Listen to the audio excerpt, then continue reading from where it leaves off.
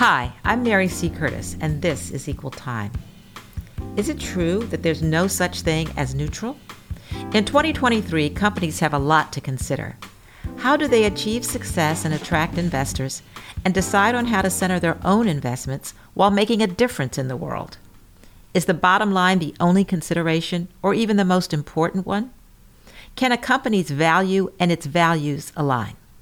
In today's corporate climate, leaders answering these questions and making decisions have to do a lot more than learn the meaning of ESG and SRI if they want to satisfy informed shareholders and government policies that can vary from state to state or even city to city. Mission has become not just an aspiration, but an action plan. So, what is the plan for navigating all these, sometimes conflicting issues with knowledge and nuance? Many have turned to this month's Equal Time guest as a guide. Jonas Kron is Chief Advocacy Officer for Trillium Asset Management, which for 40 years has had a goal of what it calls responsible investing toward, quote, a global sustainable economy, a just society, and a better world, unquote. He is responsible for leading and coordinating Trillium's work to engage companies on their environmental and social performance. He currently serves on the board of USCIF, the Forum for Sustainable and Responsible Investment. He has also been an environmental attorney and public defender. Welcome to Equal Time, Jonas Kron. Thank you very much. It's wonderful to be here. To start, can you please tell our listeners about your work and client base? I know that some people, I believe, would find the idea of investing with anything other than the bottom line in mind to be a surprising concept. Sure. Well, thanks for that question. So, Trillium Asset Management has actually been around for 40 years. We're in our 40th year now. And ever since inception, we have always integrated environmental, social, and governance factors into the investment process. And so for us, what that means is thinking about the long term and thinking about the ways in which companies impact the environment, impact society, and similarly, how those same topics, environmental issues, social issues, impact the company and create risks and opportunities for those companies. And we have found that is a sound investment approach and has been part of what we've done for 40 years. The other part of what we do, and I think what we're probably here to talk about a little bit more today, is the fact that after we engage or invest in a company, we also will be engaging those companies on environmental, social, and governance factors. So looking for opportunities where they can make improvements to climate change policy, for example, or diversity, equity, and inclusion, for example, both from a point of view of the ways in which those issues impact the company's bottom line, impact them financially, but also how those companies impact society and the environment more broadly.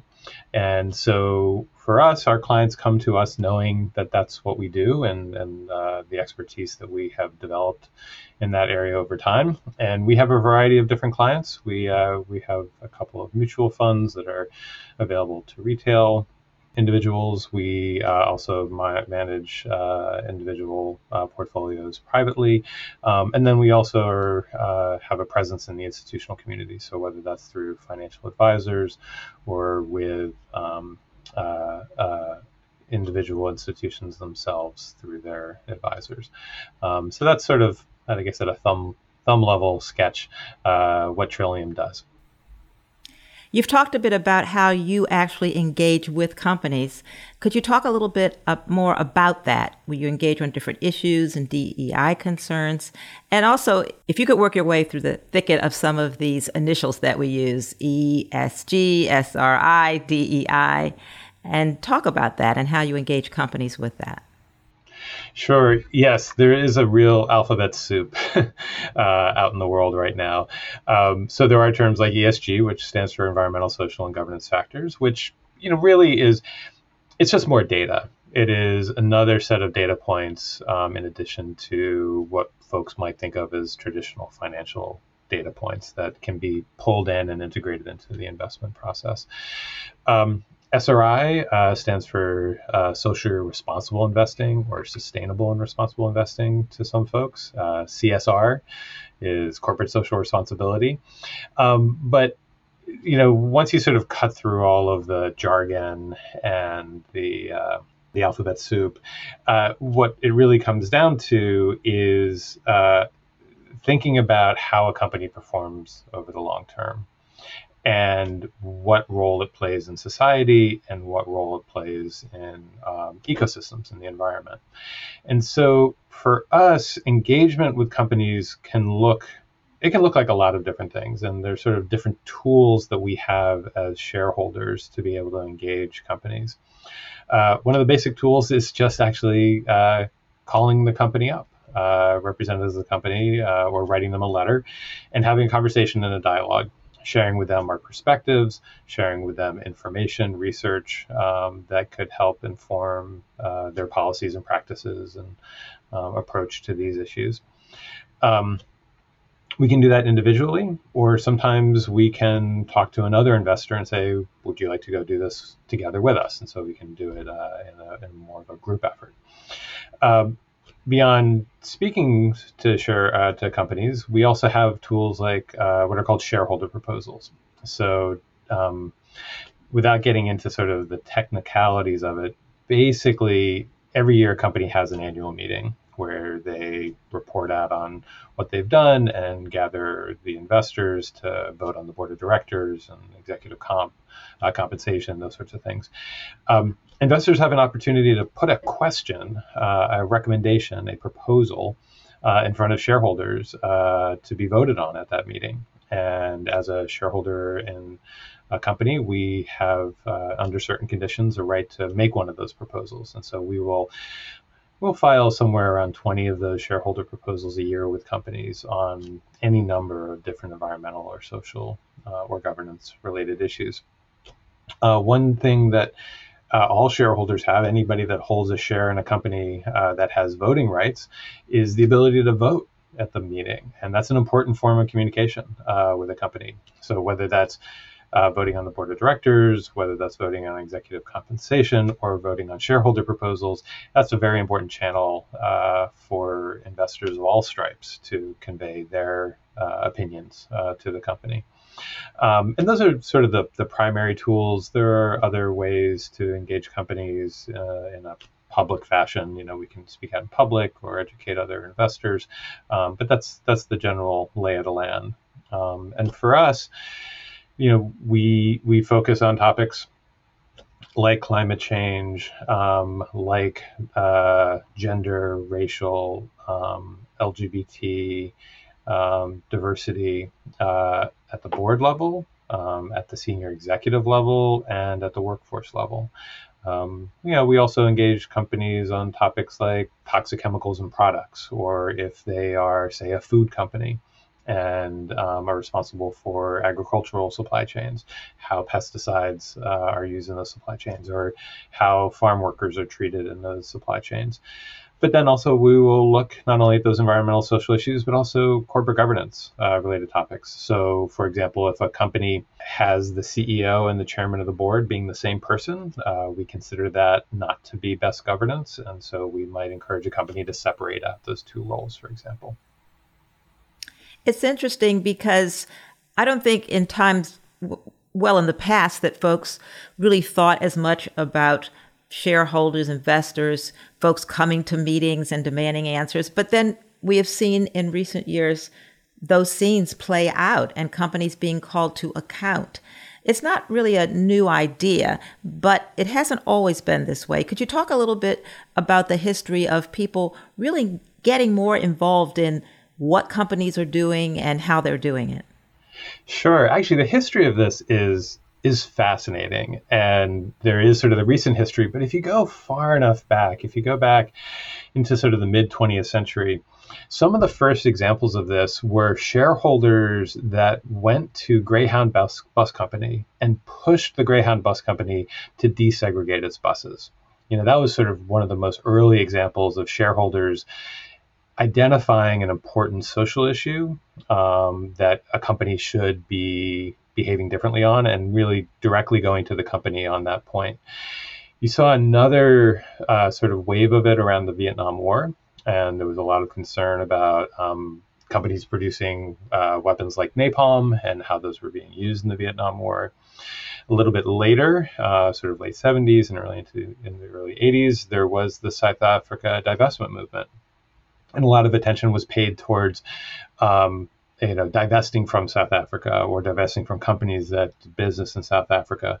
But a lot of the engagement there, and also actually at the same time, some similar engagements related to Northern Ireland, had to do with how to do business in these places and what would be a responsible way to do business. But then starting in the later 80s and the 90s and then into the aughts, the early 21st century, we started seeing more and more investors really understanding, one, the value of environmental and social information from an investment process. And so they started asking companies for more information. Can you tell us what your carbon footprint is? Can we tell you, we know you collect for the Equal Employment Opportunity Commission diversity data across your workforce. Can we start seeing that data? And so that's generated a set of questions around disclosure and information. But at the same time, we started seeing increasing concerns around climate change and the impact that businesses had, the important role that businesses had on whether we were going to be able to address climate change. But then we also saw in the financial crisis of 2007, 2008, the devastating impacts that business can have on communities and individuals around the country. And shareholders saw, I think in many cases, the role that they had to play in holding companies to account. And increasingly, we started seeing maybe a less effective governance coming out of Washington, where public policy was getting stuck in gridlock in Washington, D.C., and a recognition that even if there was that gridlock, there was still power that the companies and power that investors had to address these issues. And that with that came a responsibility to actually make efforts to getting companies to take responsibility for diversity, equity, inclusion, for example, particularly after the racial reckoning in the summer of 2020. We saw an enormous amount of interest at that point in not only the workforce diversity, equity, and inclusion, but we also saw concerns about the way that these companies would impact racial justice in communities. The other thing I would just add in is that I talked a little bit earlier about the increased demands for information from companies. As that information started coming out more and more, we saw more and more scholarship happening about the relationship between, say, a social issue and company performance. And we started seeing, for example, starting in about 2010, 2011, studies coming out showing that boards of directors, that when a company had a board of directors that had more women on it, that was more gender diverse, that company actually had better financial performance. And so Trillium, for example, with that information, with those studies, with that evidence in hand, started engaging companies that had predominantly male boards, talking to them not only about the financial benefits of diversifying the board from a gender point of view, but also the social good that comes from that and the way in which the company can begin to help advance women's equality in society and provide representation of women in leadership. And so those two really started going hand in hand, both the corporate value point of view, but also the social values point of view.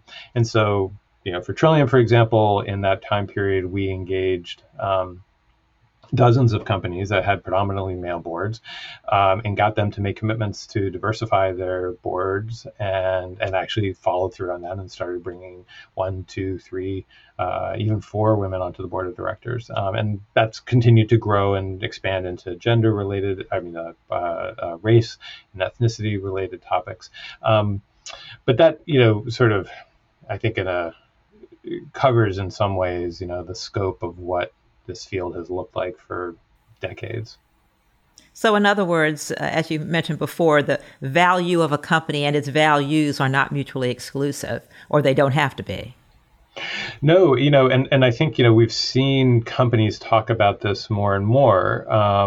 They're in 2019, there was actually a group of large companies, very well-known companies, talking about stakeholder capitalism. And I think it's certainly good to take that statement with a very large grain of salt, but at least showed that that there was a recognition that companies can be thinking about, they can chew gum and walk at the same time. They can be thinking about these quote pure financial issues and also be thinking about social impact. And companies talk about this all the time, not only in terms of issues like talking about the importance of diversity or talking about their commitment to addressing climate change, but in other ways that I think people might feel a little bit more familiar with going back in time. Lots of companies, for example, have programs in place to support the needs of veterans in our communities. And that's an important value that they want to stand by, that veterans are, have a special role in our society. They have, given life and limb in many cases for our democracy and for our way of life. And that's an important value to the company to support our veterans. And that's another example of how this plays out. Other ways in which this plays out, and there's actually a great example of this a few years ago, where a investor stood up in front of a company and said, everything you should do should be done because it is and is incredibly productive or profitable for us as shareholders. And the investor, or the CEO of this company, stood up in front of all the shareholders and said, listen, we develop some of our products to be able to be used by blind people or deaf people or other folks that have physical constraints. And we do that not because it is profitable for us to do it, but because it is the right thing to do. These are important members of our community. They should have access to our products, and we're going to make sure that they do. So I think, this is a pretty well-trod ground, both in corporate, rhetoric, but also in corporate practice. At the same time, you mentioned something called, when we talked before, concessionary returns. And what does that mean? So the notion of concessionary returns is that sometimes people will say, okay, I will make an investment, but I actually think I might not make as much money as I could if I made another investment, even on all other things being equal. And I think why concessionary returns are useful to think about these days is that they are actually becoming more popular. One of the organizations, so I sit on the board of USCIF, the Forum for Sustainable and Responsible Investing, and USCIF is it's a membership association, and every 2 years, USCIF does what they call a trends report, and they look at trends in the financial services industry related to environmental, social issues, sustainability. And one of the things that they identified in their most recent trends report that just came out in December 2022 is the growth in what is sometimes called community investing, which not always, but in many cases acknowledges a concessionary return. They are saying, we are creating a vehicle for you to invest in a community or a particular community. And this isn't charity, this isn't a grant, but this also isn't necessarily going to be comparable to the, quote, pure financial vehicle that you would see on the other side. It sits somewhere in between. And so there is a very real opportunity for concessionary returns. That subset of investments have actually been growing over the last, at least the last 2 years, if not longer. And I think it suggests that there is an appetite amongst at least some investors and a growing group of investors for concessionary returns, and understanding that there are lots of different ways to invest, with different goals, with different time horizons, with different expectations, and that we shouldn't necessarily just sort of lump everything into the profit maximization bucket. So we know that there have been some challenges to this kind of investing, particularly coming from state and city regulations and rules. And some have been public, such as the governor of Florida, Ron DeSantis, objecting to Disney's practices when it comes around DEI, gender, and elsewhere. How does that complicate your mission? And what are some strategies as you advise clients in this space? So, well, for Trillium and our clients, actually, let me take a step back. So there's sort of two things that are going on right now in the quote anti-woke or anti-ESG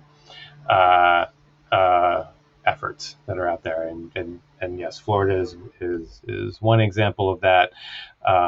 There's some other states, Arizona and Indiana, Mississippi and Missouri and Nebraska, New Hampshire, Ohio, a few other places as well, where you're seeing this legislation. And some of it is focused directly on the companies, sort of in this anti-woke genre of, questioning whether companies should have say a justice, equity, diversity, and inclusion program, or whether a company should have a climate change target. And then there's sort of another group of bills that are focused on investing and focused on where the public pension plan of one of these states should be investing. And sort of leaving aside the first, although those do create, I think, challenges for investors, because most of these large companies, many of these large companies, see the value in having these diversity programs or having these climate change programs, looking at ESG. And actually, we've seen a lot of companies really kind of dismiss those efforts pretty robustly. The CEO of one company recently, a large beverage company, I will say, basically came to reach the point of saying, call it whatever you want, but we know this makes sense for us as a business, and we are going to keep doing that. That they understand that the company's business strategy is not only a matter of financial implications, but that it is tied up in society and the prosperity of society, and that you can't separate those two things out, and that these efforts at quote anti-ESG are going to fall flat at a company like his. On the investment side, I guess Trillium's clients know that Trillium has been doing this for 40 years and has always talked about investing, integrating ESG factors into the investment process, and has always engaged companies. So, they know what they're getting, and they know what they want, and they know what they're looking for. I think there's a slightly different question that's not really relevant for Trillium, but is the question that's getting the large asset managers caught up, the large asset managers that are looking to manage the public employee pension plans in this regard. And one of the big targets for that really has been Larry Fink. And somewhere in the last week or two, I should say Larry Fink is the CEO of BlackRock, which is a $10 trillion asset management firm, much larger than the about $6 billion in assets under advisement that Trillium represents.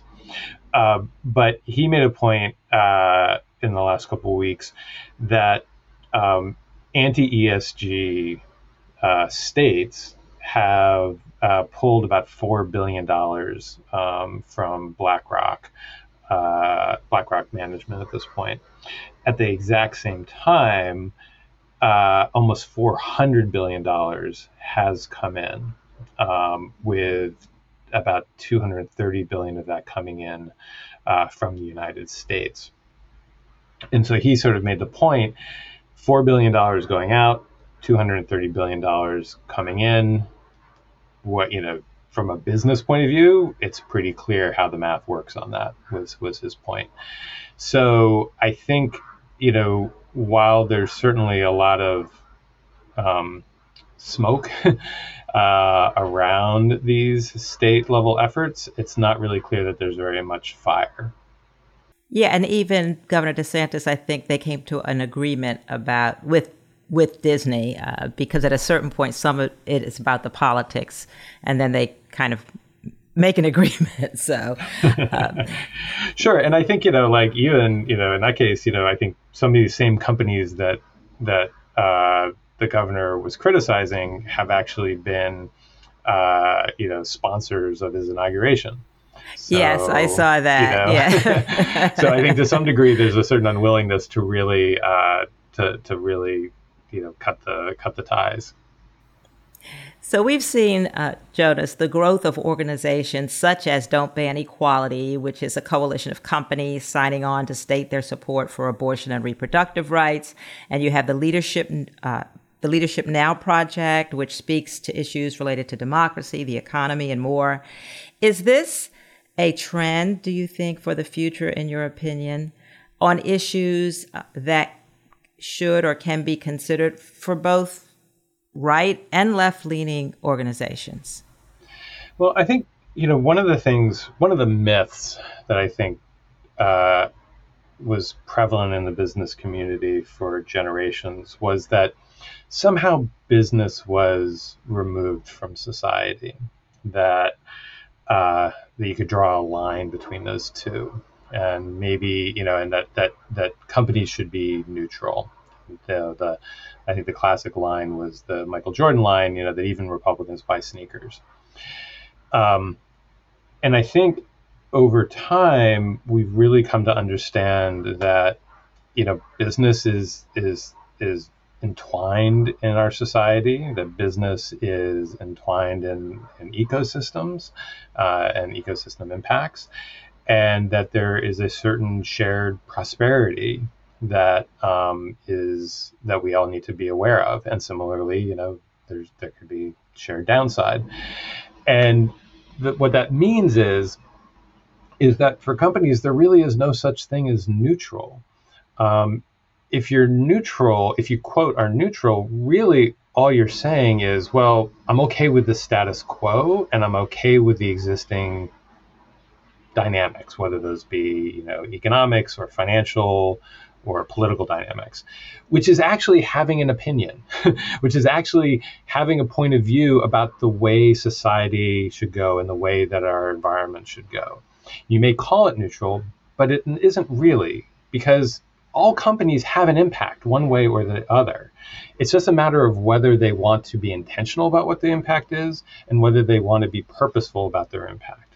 And so over, recently, what we've started to see is that, the companies are becoming more and more aware of this, whether they want to or not. Sometimes they are forward-leaning and they see that there's that relationship there and they are proactive about it.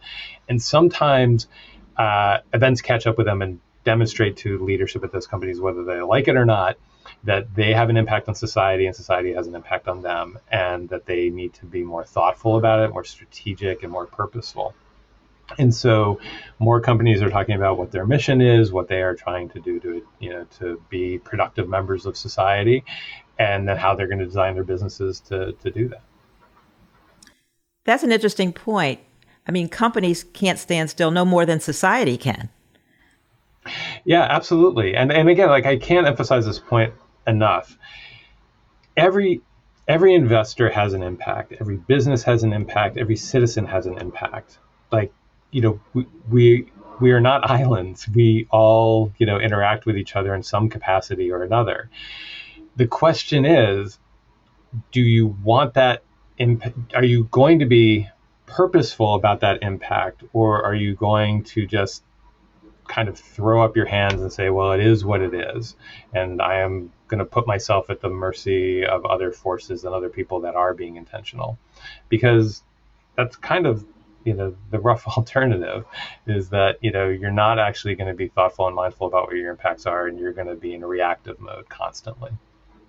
Well, Jonas, I want to ask you a question that I asked to all of Equal Time guests, and that is, what question have I not asked that I should have, because you have something important to say on the topic? And I can't ask everything, so.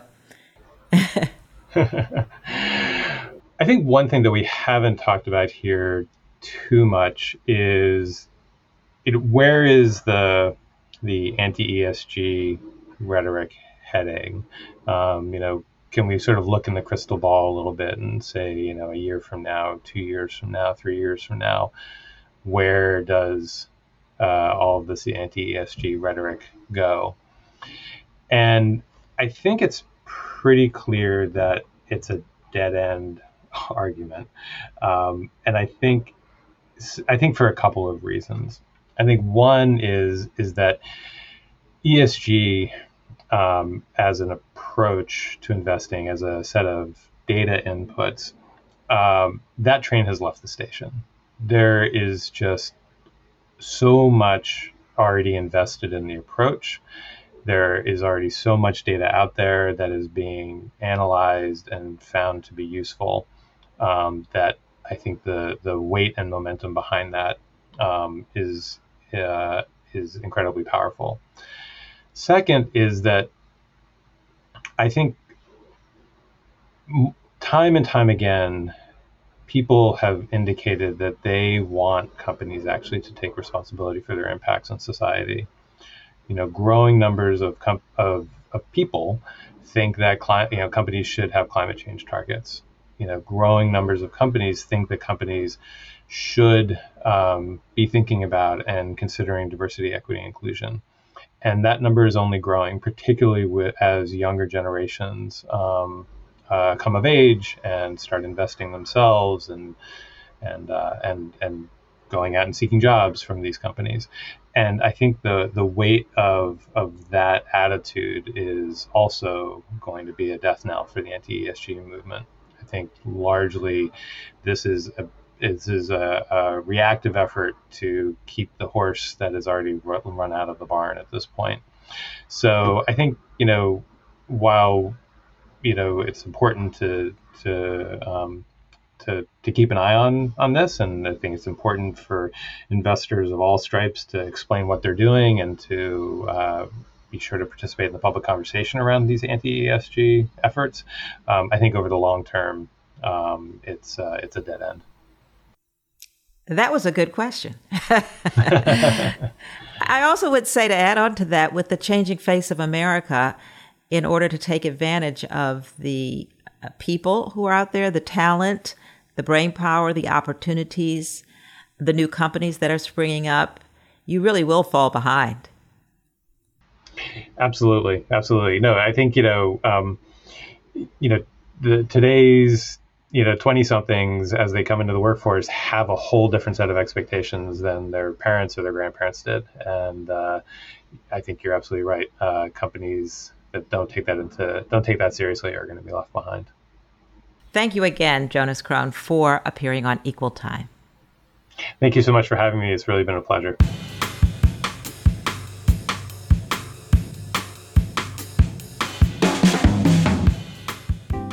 So, what's keeping me up at night? The fact that with progress will always come pushback was made quite clear during the country's recent celebration of the life and work of the Reverend Dr. Martin Luther King Jr. It's as though the person honored was a sanitized version of the activist who fought and died for his commitment to social, political, and economic justice. A paper in Maine that had warned against protest marches in the 60s, this year honored King by reprinting his famous speech at the March on Washington for Jobs and Freedom, editing out all the portions that spoke of poverty and struggle. It did not acknowledge his calls on America to fulfill its promises to every citizen. Maybe America, its schools and teachers and leaders, will one day remember the real Martin Luther King, moving us at last toward making his dream a reality. I write about this and more in my recent roll call columns. Check them out. So, listeners, what's keeping you up? What questions do you have, especially about issues of policy and politics, seen through a lens of social justice? Tweet me at mcurtisnc3. I want to thank the Fiscal Note Executive Institute for their partnership and support of today's programming. They provide a community for senior executives of global companies across industries to come together to discuss top issues affecting organizations, including diversity, equity, inclusion, belonging, and accessibility. To learn more about their efforts, visit executiveinstitute.fiscalnote.com. And thank you for listening to Equal Time. Please subscribe on Apple, Spotify, or wherever you get your podcasts.